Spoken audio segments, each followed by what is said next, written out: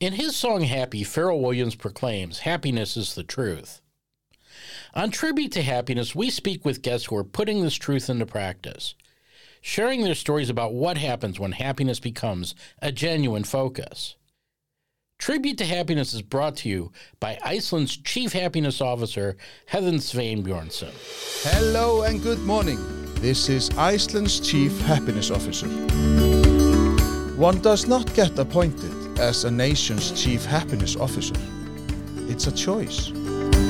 It's a choice about how I want to serve my country and community, about addressing something critical that's missing in society. Listening and gratitude are things that are missing, especially in our work lives. Add those two things and positivity and productivity take off. Leave them out and work becomes routine, performance mediocre. Let's explore some new ideas and thinking about happiness at work. Let's also look at happiness at home and happiness in life.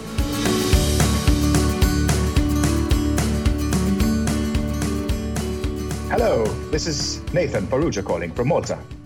No, I hope that I'm calling you, isn't it? Oh. But hello, Nathan. Yes, you're supposed to say that.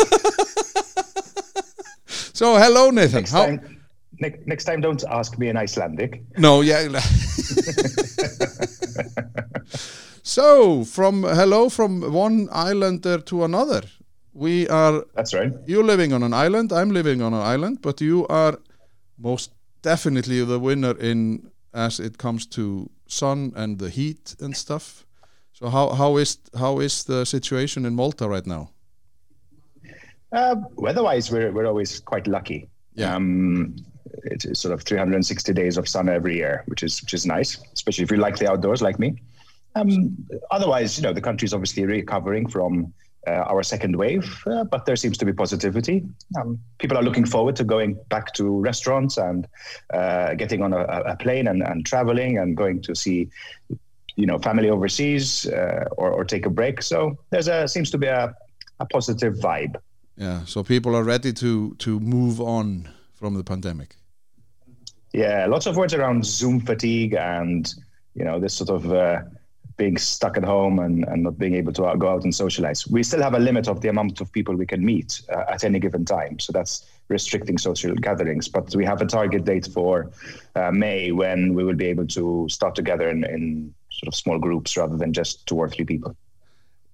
Don't you think it will be weird because as they say, it takes 21 days to create a new habit. So and now we are just like meeting only 2 or 3. So when we are going to be in a group of 10 or 20 or 50, or like in your case, you have to have a lecture or a keynote speaking somewhere, you're just like, are we allowed to be so many at the place? It will feel weird. Well, I would never be more than 2 or 3 people anyway, because although I'm a keynote speaker, I'm actually an introvert. So I prefer to have small groups of close friends. So you are having your time. You are having the time of your life. Absolutely. Although I'm not making any money. No. No, because I'm an extrovert and I love to hug people, but it's just like it feels weird when you meet people and they say, well, I have had both jabs, so I'm just like, are we allowed to hug?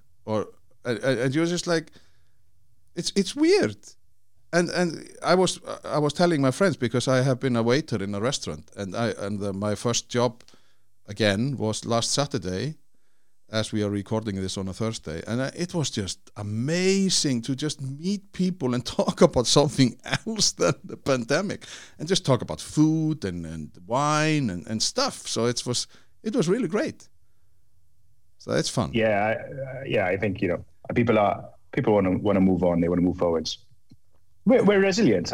Human beings are quite a resilient species, but I think everybody has a limit. Yeah, but before we go on to our topic today, but because you mentioned that in Malta there are 360 sunny days.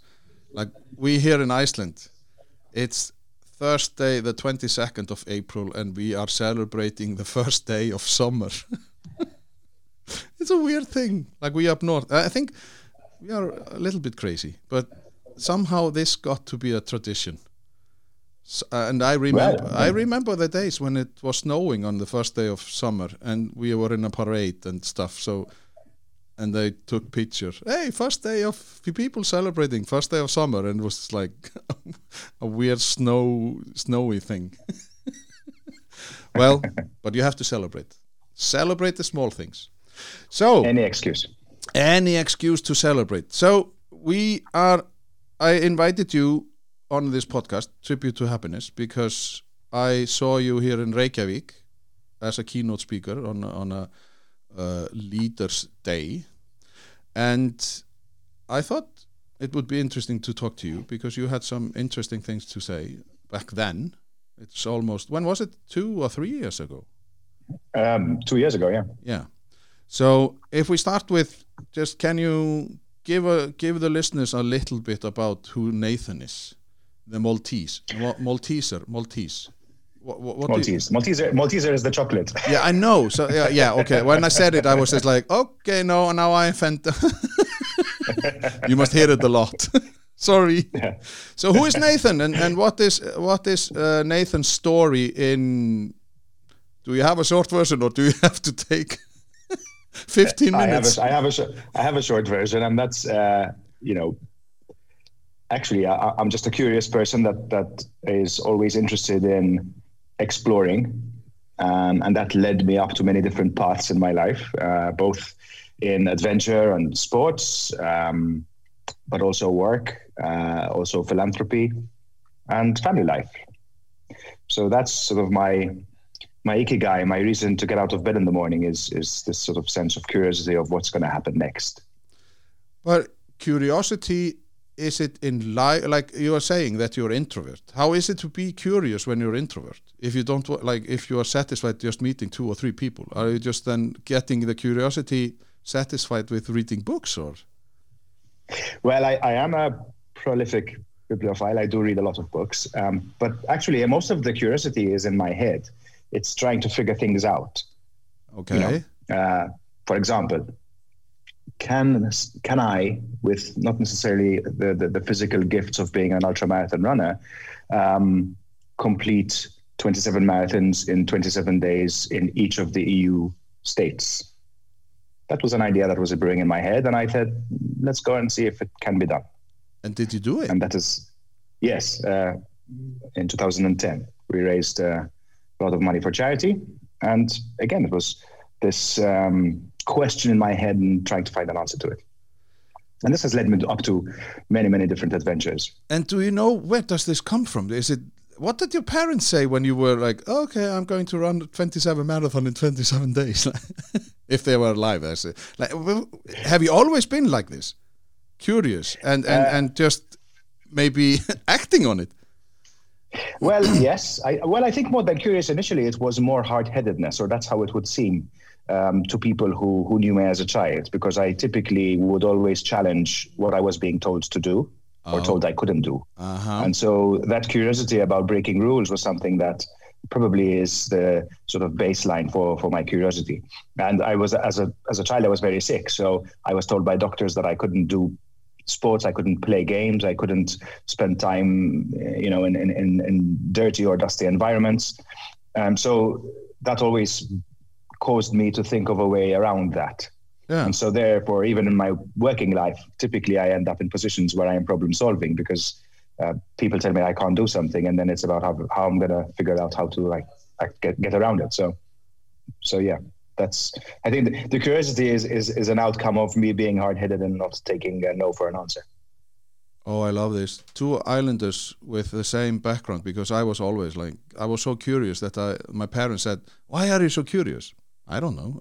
And then, rebel against the authorities. It was like, no, why do you have to do this like this? Why can't we do it like this? And so I knew there was something interesting. I knew we had something in common, the curiosity. And where has the curiosity led you? Like how, what is it with human behavior, or you have been exploring? You have been asking yourself, why do we do the things we do, and and in the corporate world as well, haven't you? Absolutely, and that's led me to essentially setting up a business around being a business coach, where I work with leaders and CEOs like yourself to help them figure out, why they do the things they do and why they behave that way. Because once we have self-awareness and we understand what drives us, then we can take control of it and we can shape our future and design our own path rather than just simply follow someone else's. But now, how long have you been doing this business coaching? About 7 years. But having said that, all my life, even as a CEO of organizations, I always had sort of a coaching style in my leadership. So I would say officially as a title, not that long, but in my style of leadership, very much a coaching approach. How do you experience the times now as, the pandemic has shown us a lot about leadership because we had to work from home and leaders were maybe shaking a little bit because they couldn't have the control or they couldn't have, there was something in the air. But in your time as a leader and as a business coach, how can you tell us a little bit about if there has been some involvement or how the leadership has evolved through the maybe last 5 years? Can you see some changes? Yes, absolutely. I think leadership also reflects the personality or characteristics of an individual and their own upbringing and the way that they see the world. So it is very subjective, but I think market forces have also forced leadership to change as well. So I think it's more of a sense of self-awareness of self to know that actually it's much better to be a leader with empathy than a leader dictator. So this is something that has come from our self-awareness, interest in personal development over the years, the creation of the executive coach as a role. But the market forces also of talent retention. People don't want to be told what to do and be ordered around. So therefore they leave organizations that have that leadership style. So as a result, if you do want to retain your people and you do want to attract the best talent, you can't use that leadership style. It won't work. So we've shifted from a transactional leadership style to one that is more transformational, which really looks at individuals as people. It looks at things like triple bottom line or CSR. It looks at inspiring more than telling.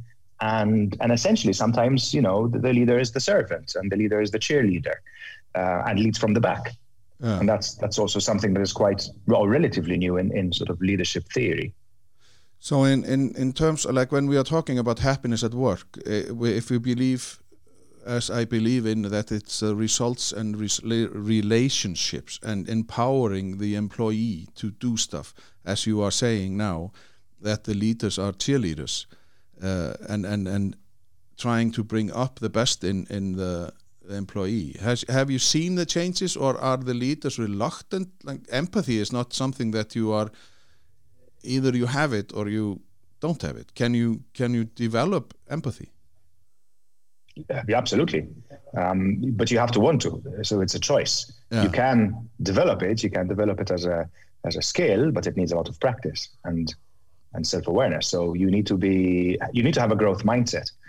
If you decide that no, you can't learn it, then you definitely won't. Yeah. But if you decide you can learn it, then you probably will. So it's it's really about your attitude. I think also, everything around us and the way that the world is changing and what we value is changing as well. Today, if you don't have a CSR policy in your business, you're not going to get customers. Yeah. Because the customers are looking for these things in business. So it's a transformation that's happening on every level. And also, I think, most leaders or many leaders are parents, and they see how their kids are now being educated. We look at millennials and their life choices. They don't want to be stuck in a 9-to-5 sitting behind a desk. They want to explore. They want to enjoy life. They want to be this YOLO type of mindset. And so we need to accommodate as leaders and people running organizations. We need to accommodate to this. Yeah. So the saying, you work to live and not live for work. That is like the new thing for people, for the youngsters, for the younger people. I think we've gone even beyond that. Okay. To the point that isn't work versus life anymore. It's life. Work is just a part of that. And if I really enjoy my work, which actually I do, I'm very happy to sit at work for 12 hours a day. Yeah. Because I am doing it because I want to and I enjoy it and I get satisfaction out of it. Yeah. And if I don't like my work, typically what happens is you try and find a way to change or move. Now, not everybody is lucky enough to do that, but job mobility is obviously much, much greater than it used to be, because people are not tolerating a negative experience that's affecting their life.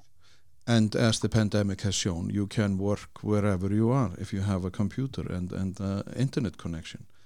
So yeah, absolutely. It depends on your job, I suppose. If you are in sort of white collar jobs, then yes, absolutely. Yeah. It's more difficult if you have. If there's a physical requirement, if you're working on a construction site, yeah.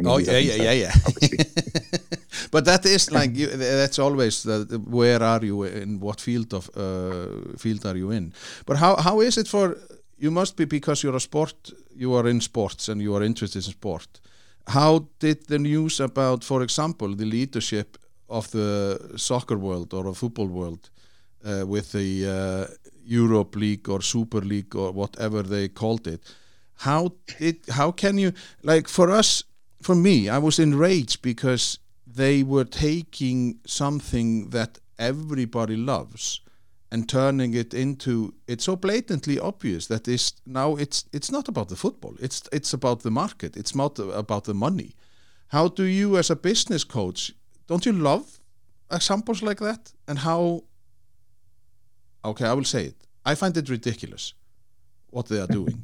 So what is your thoughts about like how they handled it? Because the owners were just like, they were so off, they were so wrong. They read the people, and because my first thought was also, wait a minute, are the footballers, are those who are playing on the pitch, are they like slaves, or what are they? What are they to the owners of the teams? Well, and there's many levels of detail that you can look into. I think, at the top level here, there's clearly an example of groupthink. One person maybe was a forceful character that put the idea and everybody agreed and everybody's sort of got stuck in this mindset that this is a good idea. Yeah. Perhaps even the quieter ones who thought it wasn't a good idea followed suit just to be part of this movement. And this is something that happens on a regular basis in political parties and religions, where people follow because they feel they want to be part of the group rather than because they actually believe it. So I think an element of groupthink happened there, which disassociates them from reality. And the minute it became public, obviously that reality check came in like a crushing ball. As a hurricane in their face. But again, it goes back to this point about trust. If I don't trust people enough to ask their opinion, to involve the players in a decision like this, to involve other players in this, not just football players, but sponsors and community leaders, without consultation, then obviously you're going to be at the risk or at the mercy of creating a huge wave of negativity. I mean, the cynical approach, the cynical mind in me would say, football is always about business. It's always been about business. People buy football clubs today, not because they may be passionate about football. They buy them because they're going to sell shirts and it's going to give them some sort of kudos. Yeah. So there's no difference in the way that the Premier League works than the Super League would work from a money perspective. Maybe the dynamics are different, but the principles behind people buying football clubs to me is very similar. Nothing's really changed. So there's a false sense of, community, I guess, from the fans, that sort of the National League is any different to the Super League. I think what the Super League did is showed it more blatantly, obviously, that money was the main motivator. Yeah. But do you sense a shift in the businesses because the change from when Milton Friedman, wasn't it Milton Friedman who said like the shareholders, they should get the value back, And do you think that we are on a verge of changing that thinking? That when you start to think about employees in a sense of empathy, and you have to watch out for them and take care of them, or show them whatever respect, or like that they are human beings, are we shifting? Is there a shift in the making in the business world? There is a shift, clearly. One needs to see the motivation behind the shift.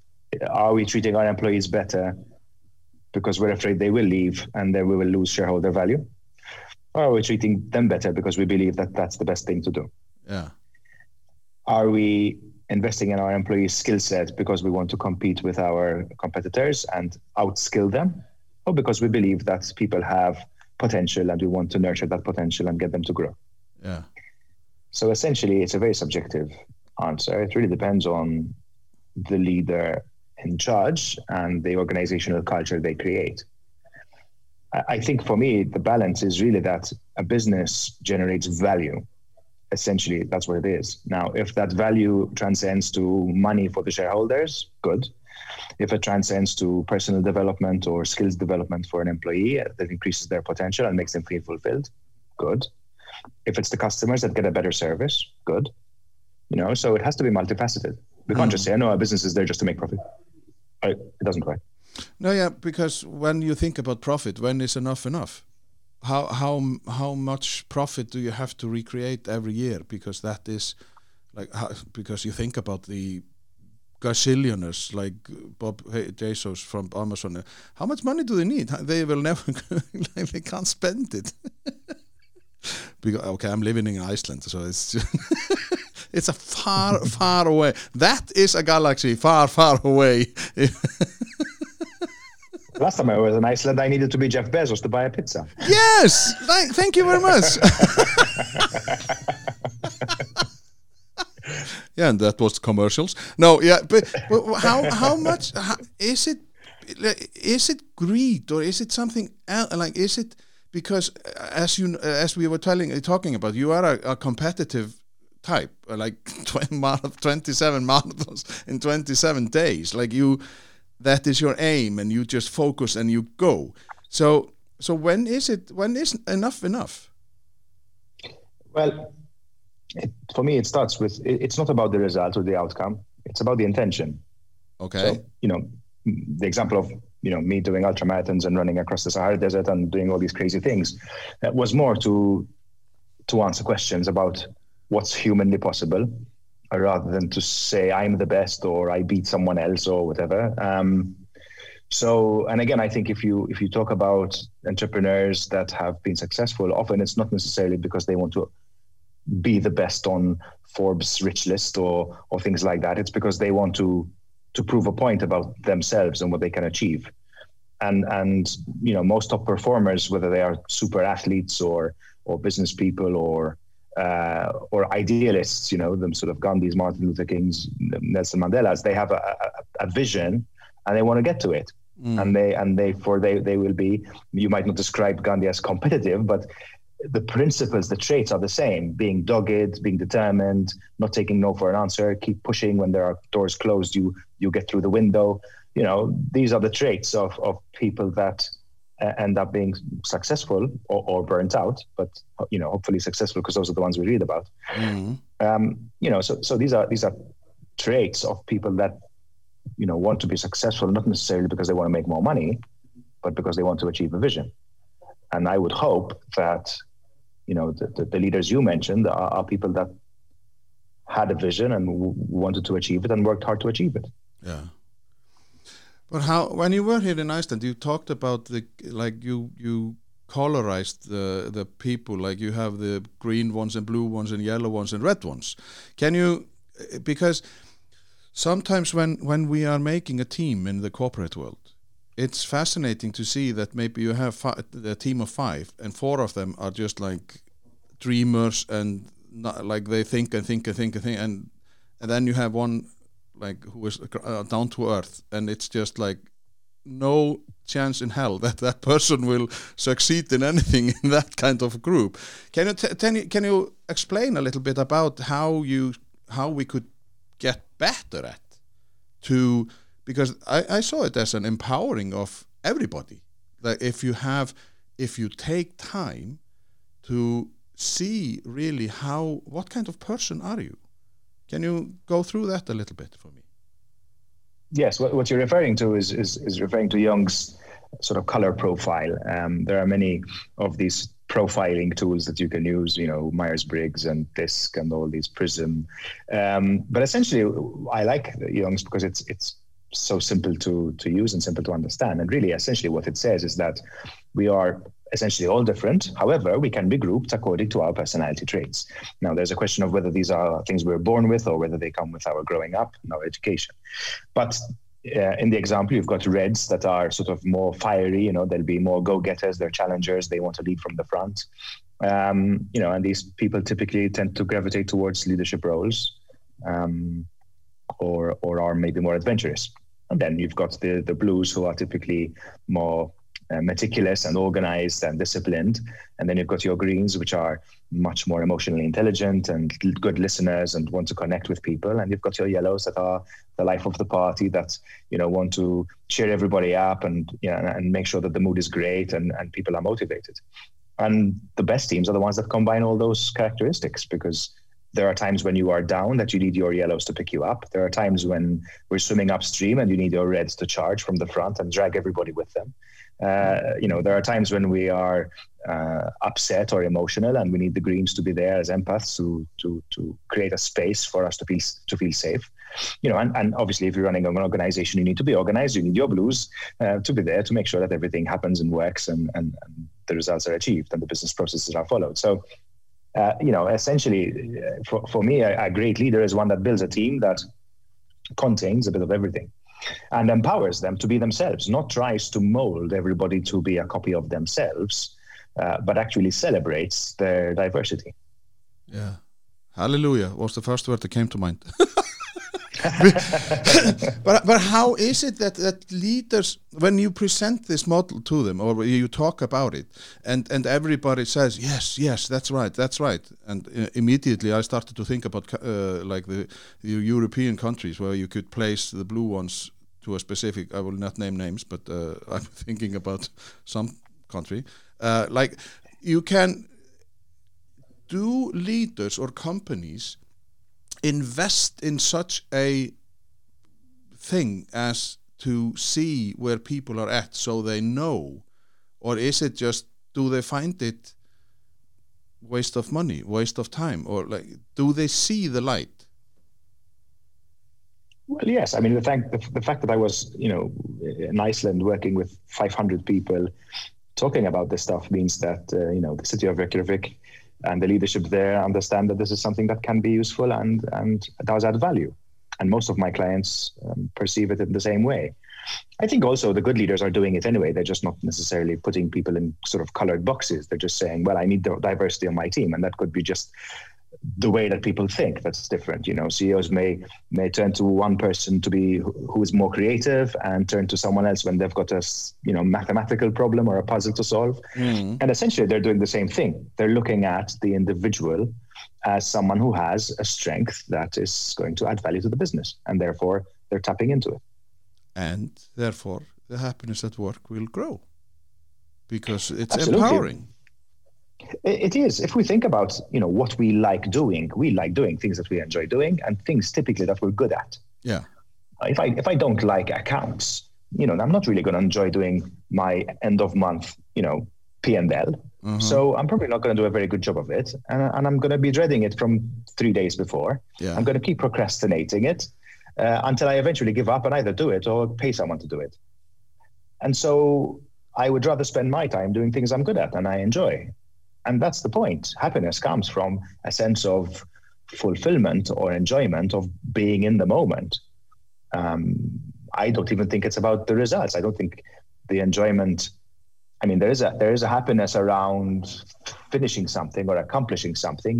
To use the analogy of the marathon, people are happy when they finish the marathon, they cross the finish line. the last 10 kilometers may have been painful and upsetting, and your mind is self-incriminating, saying, "What the hell am I doing? And I'm never going to do this again." And then you cross the finish line, and you're all smiles and punching the air because there's this feeling of accomplishment. But happiness isn't that. That for me is a celebration. Happiness is actually the enjoyment of running, or the enjoyment of being in the outdoors, or the enjoyment of testing your limits. And dopamine, and it's situational. When the dopamine flows through your body because it was a success, or like it's something you did, it was a good job. Yeah. But I prefer serotonin. No, serotonin. I mean serotonin. Sorry, I always mix. Yeah. They're both things. Like they are both good things, but there's sometimes my brain melts because it's very interesting what you're saying. And when you said the last 10 kilometers and you did this for 27 days in a row, so the last marathon of those 27, they must have been hell for you. Or did you just wake up and ooh, it's another day in marathon land? It's the first 10 kilometers when you've just run 26 that are most painful. I'm just tired of thinking about marathon like right now.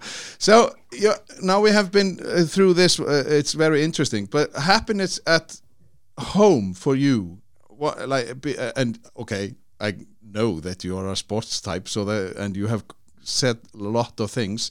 So I guess that you are an outdoor person.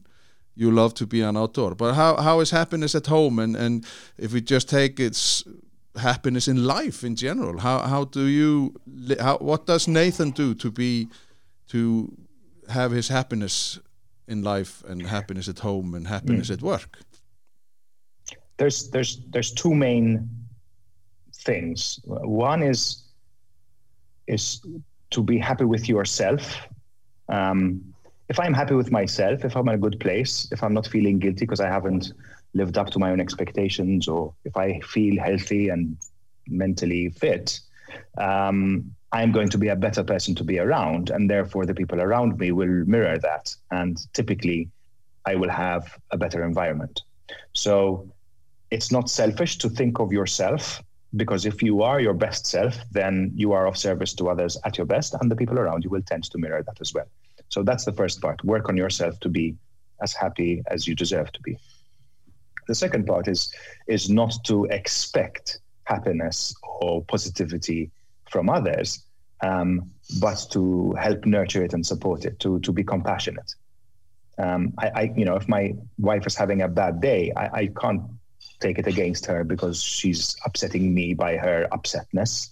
I just need to accept the fact that she's having a bad day, and I need to support her until that ends and she's back to her usual self of being positive.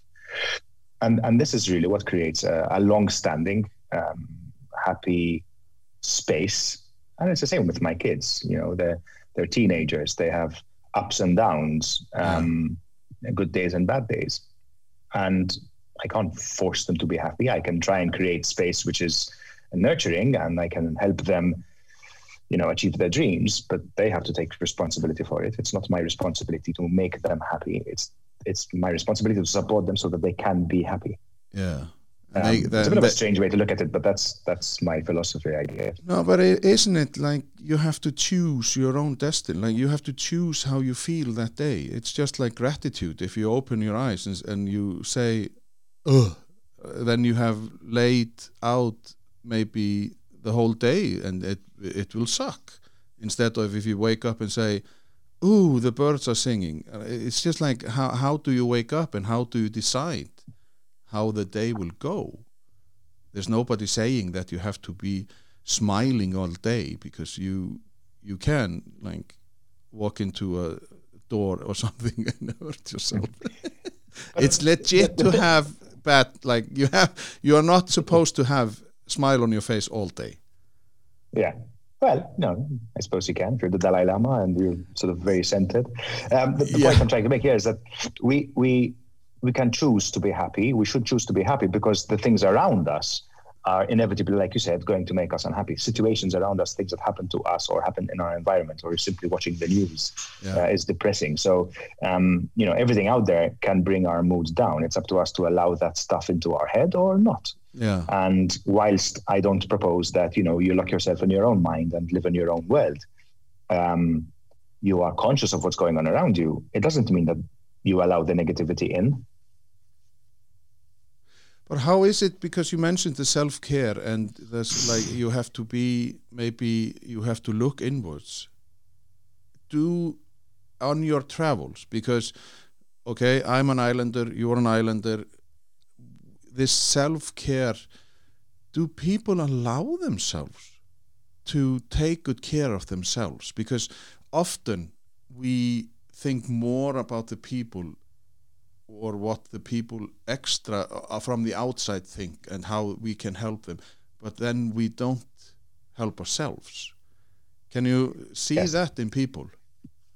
Yes, and like you said, it's very cultural. So, our Western culture is typically more self-propagating. We try and make ourselves better and try and gain more and achieve more. It's very much about independent thinking.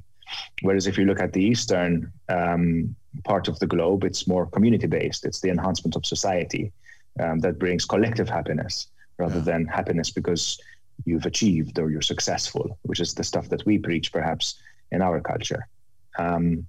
And that doesn't mean that one is better than the other. It's just what culture you're brought up in that shapes the way that you think. Yeah.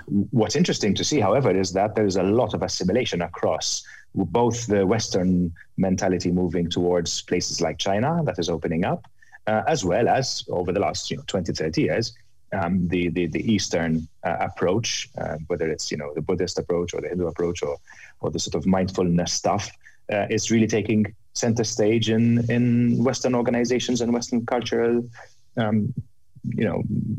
businesses and the way we do things. And that's great because there isn't a one size that fits all.